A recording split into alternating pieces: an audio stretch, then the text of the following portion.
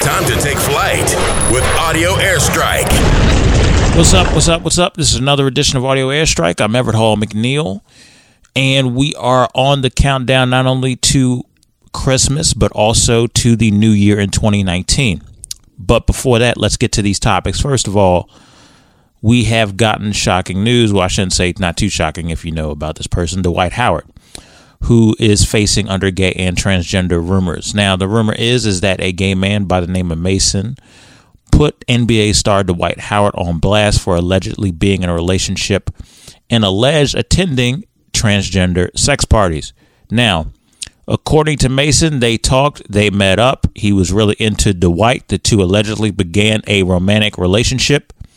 Things reportedly went sour after Howard allegedly started hooking up with someone else and wanted Mason to sign a non-disclosure agreement. After he refused, Dwight's camp allegedly started threatening him, which forced Mason to put everything on blast. All right, look, this is my opinion on this. Do I think Dwight Howard is gay or transgender? If he is, that's his business. That's something that I'm not going to get involved with. I'm not going to be chatty patty about it. Instead of calling him Superman, he should come out with a cape and have the symbol of the big T on his chest instead of S. Look, all jokes aside, I'm gonna let that man live. I don't really understand why this day in 2018 people hide their sexual orientation, especially people are more aware of it, people are more accepting of it. It's very interesting to me. I still in a lot of ways feel like evidence of people trying to hide something like this, to me it makes it feel like that there are some aspects of sexual orientations that are still taboo to people based on their background or where they came from. But also I think one of the biggest reasons as to why he kind of hid this was probably the backlash he would get from fellow players or fellow friends. When you're in certain situations, you take into account, okay, what are my friends going to think of this? But in terms of this man, it's one of those things where, you might as well just come out and say it. If you're doing stuff like this, man, you might as well just live your truth. I don't know why people are, going leaps and bounds trying to hide something.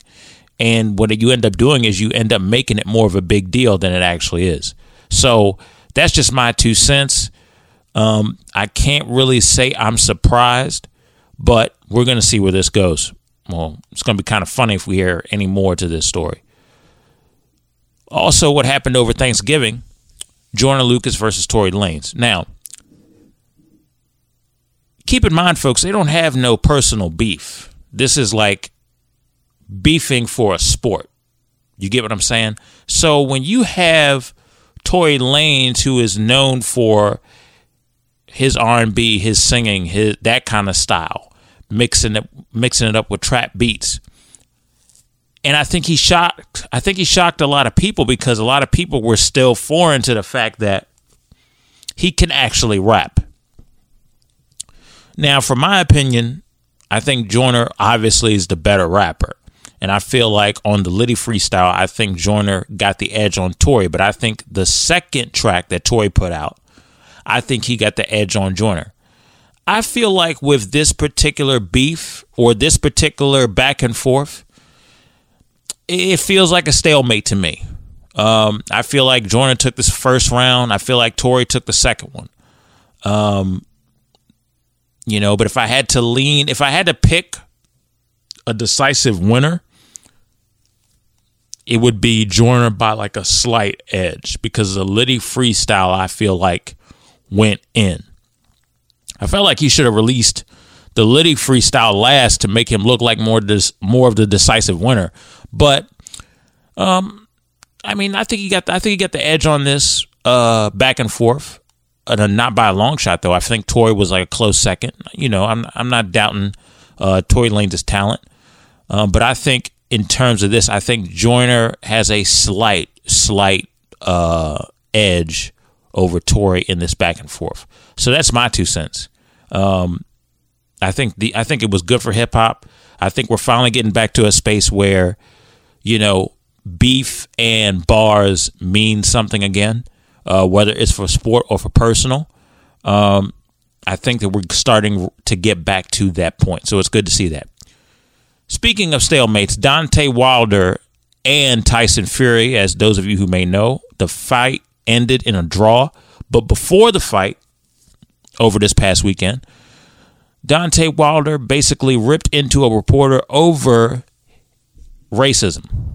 Now, for those of you who saw the viral video that happened, Deontay Wilder had a very, very, very furious look on his face, and you can see the pain on his face in terms of talking about racism and how African Americans have had to deal with this for 400 years and counting.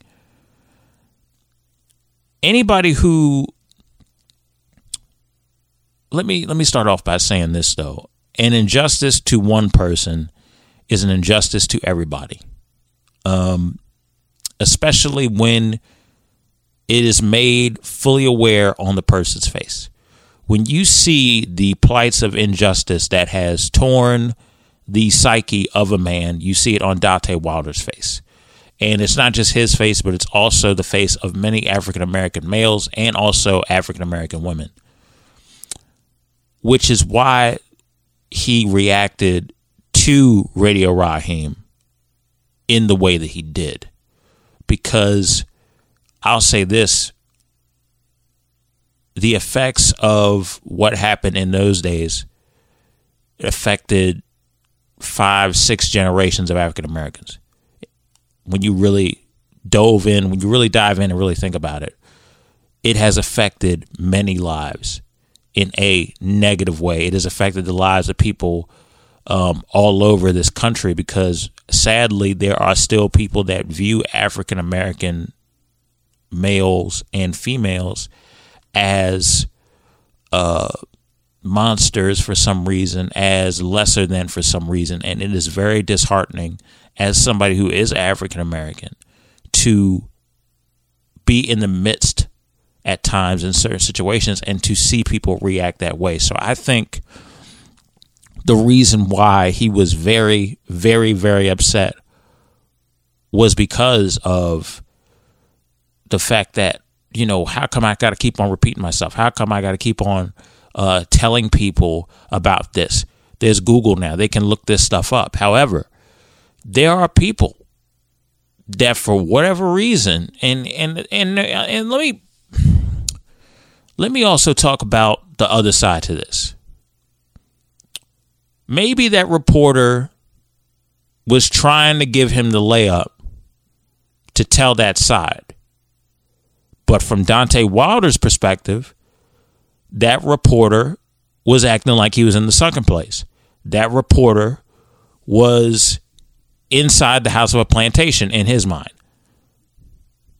So you have these two different perspectives that are colliding against each other. So it's something that I understand too well. It's something that needs to be addressed, and it needs to keep being addressed in order to invoke positive change. Not everybody. Let me tell you something. I think us as a people, we are not a negative people. We are not a people that like to see destruction, or we're not the type of people we like to see our folks self-destruct each other.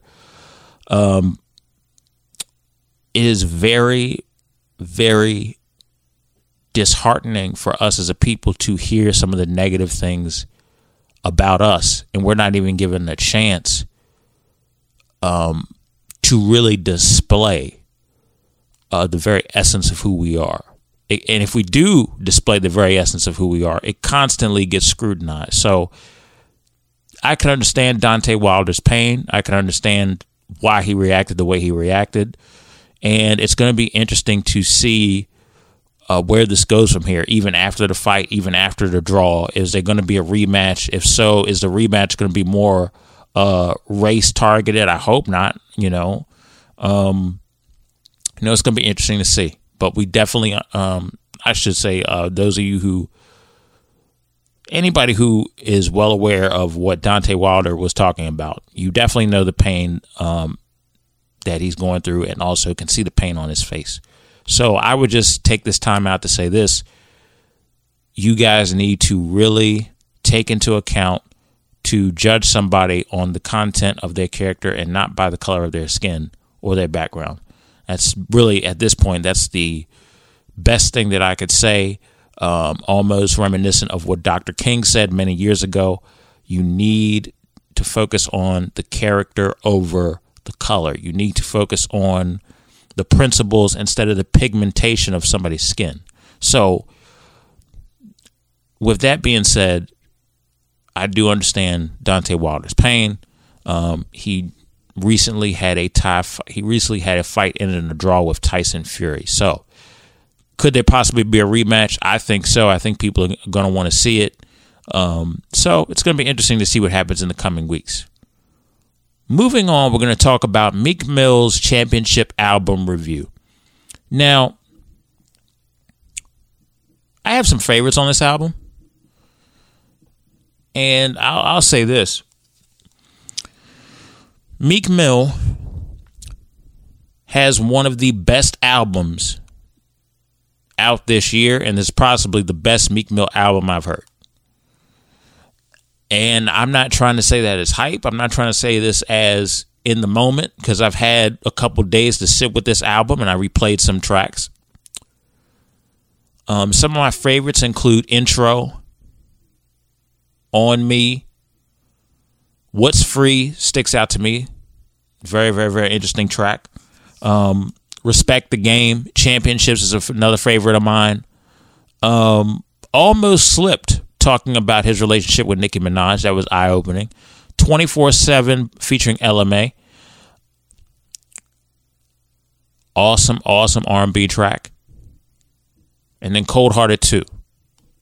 Those are my favorites that stick out to me.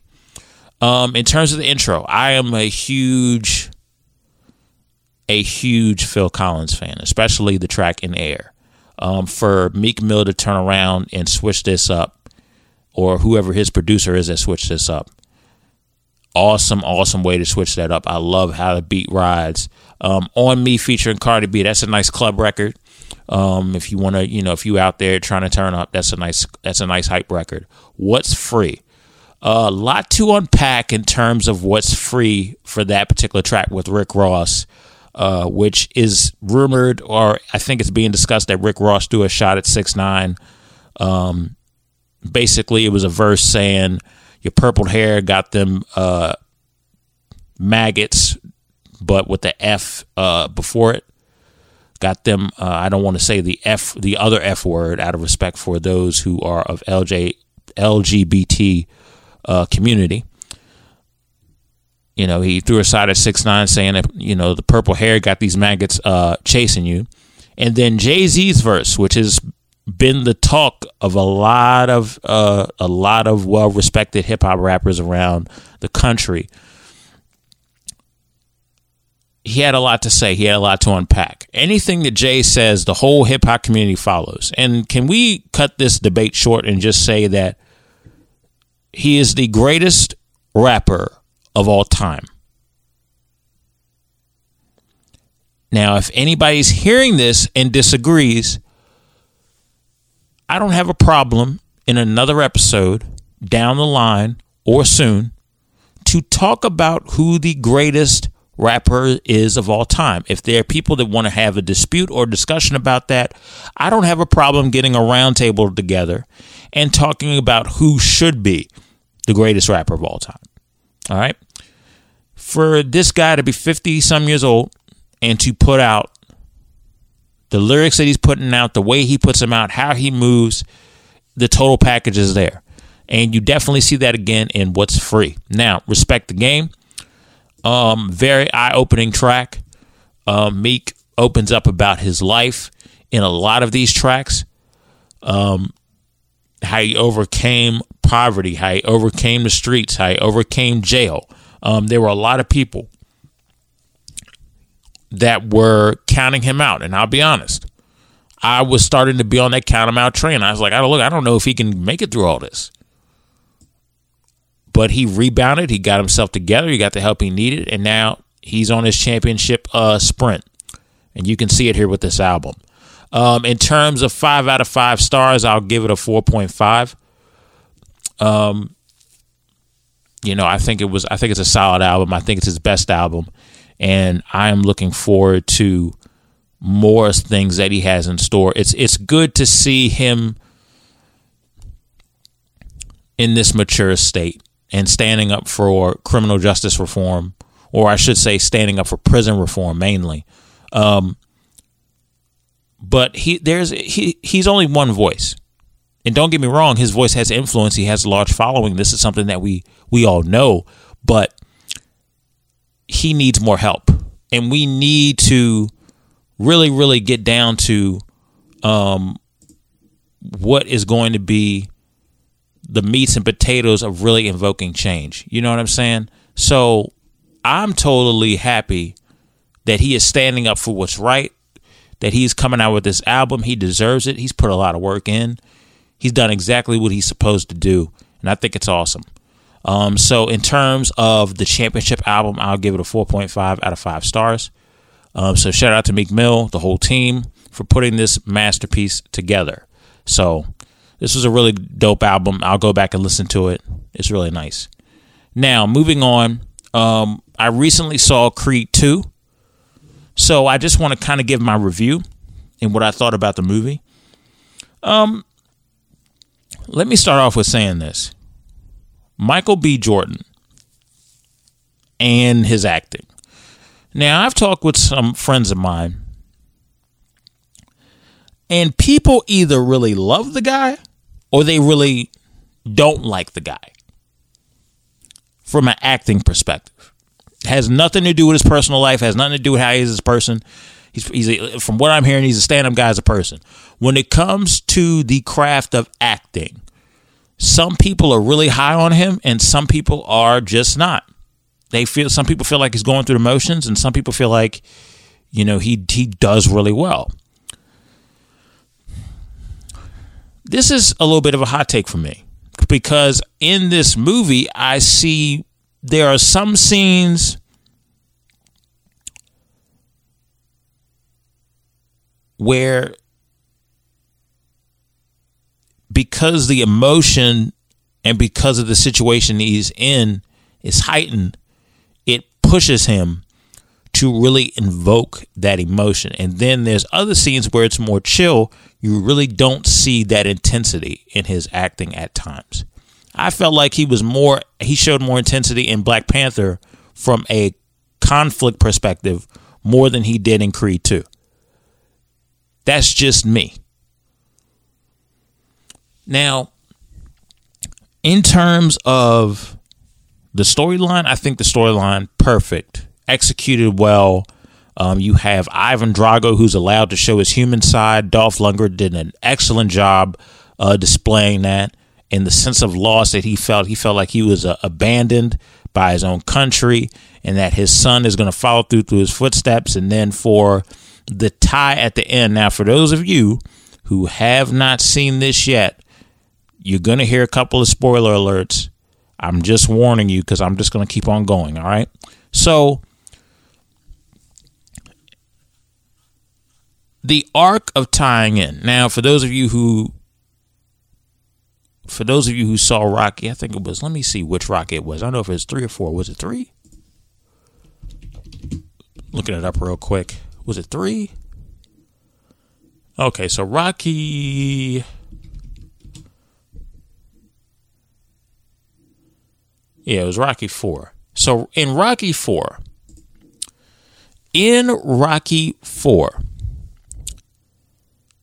Sylvester Stallone does not throw in the towel for Apollo Creed's wishes.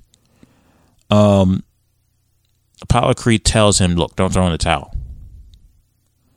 And he doesn't, which lead to Apollo Creed's death in Rocky 4. Now, fast forward to Creed 2.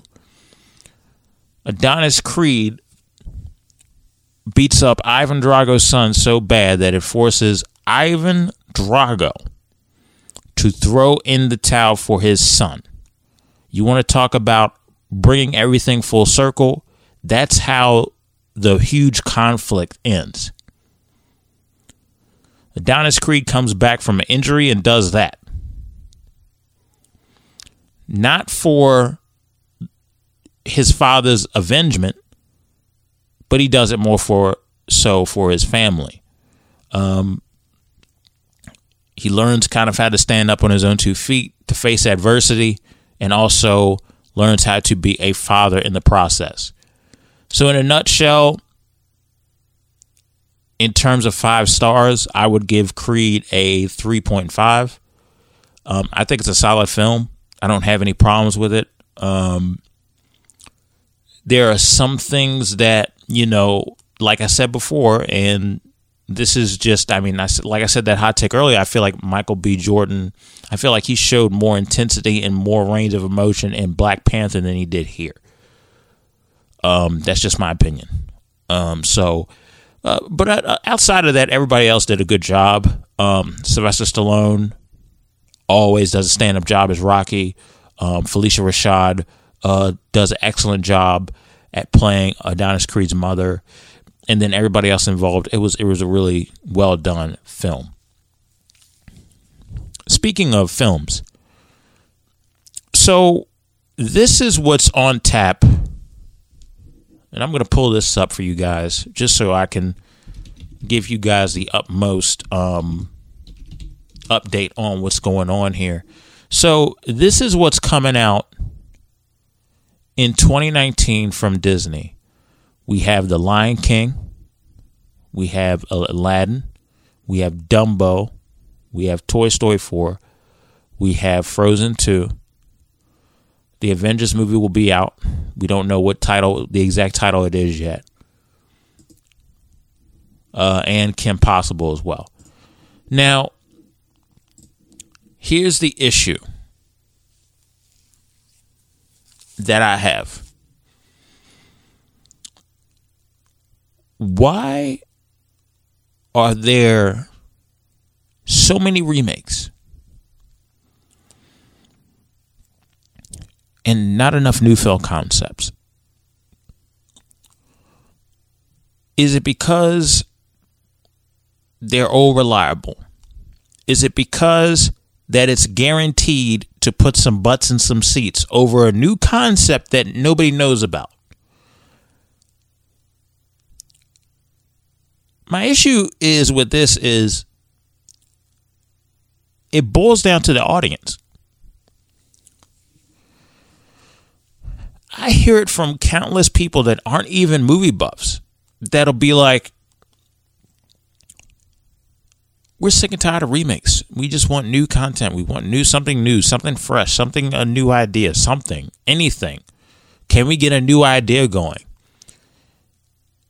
And me as a film connoisseur, as a guy who respects the art, I'm sitting there going, if they start pushing more new film concepts into the theaters, are you guys going to come out, show up and show out for these new concepts and for these new films that will be coming out? Or are you just going to show up for the remakes because they're the remakes? You can't say I'm tired of the remakes, then don't show up for the new fresh ideas that are coming out. Because what you're telling the studios is then that, only people come out for the remakes versus the new film concepts. So we're not going to give these people that have these new film concepts a chance. That is the weird conundrum that we're in today in terms of film, in terms of the battle between box office film and independent film. It's one of those situations where, people say they get tired of remakes, but there's a reason why they keep coming out. It's all reliable.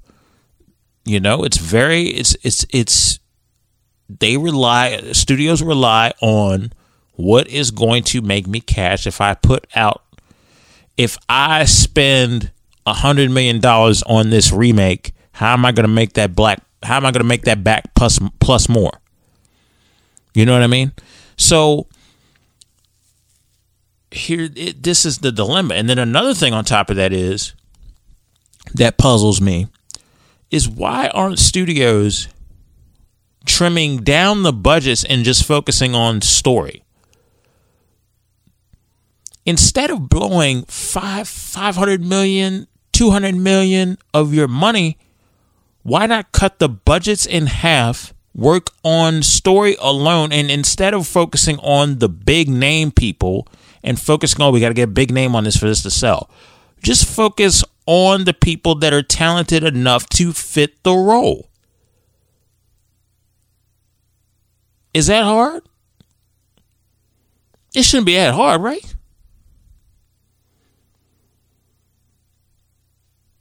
That's my 2 cents on that. When it comes to remakes and versus new film concepts, if we want new, fresh ideas in film, we have to be out in the box office or out on demand or out when it's put out. We have to be there. We have to support it. We have to put our dollars towards it in order for the studios to realize that, hey, people want new concepts. They want new, fresh ideas. Let's invest our money into producing more films with new concepts. That's what it's going to boil down to, ladies and gentlemen. So, fellow moviegoers, or those of you who's the casual movie fan that just wants to sit down and enjoy yourself, figure out what you want to do. All right? So, this has been another edition of Audio Airstrike. For those of you who tune in every week, we thank you. And until next time, we'll check you and see you next episode with another set of good topics. Take care.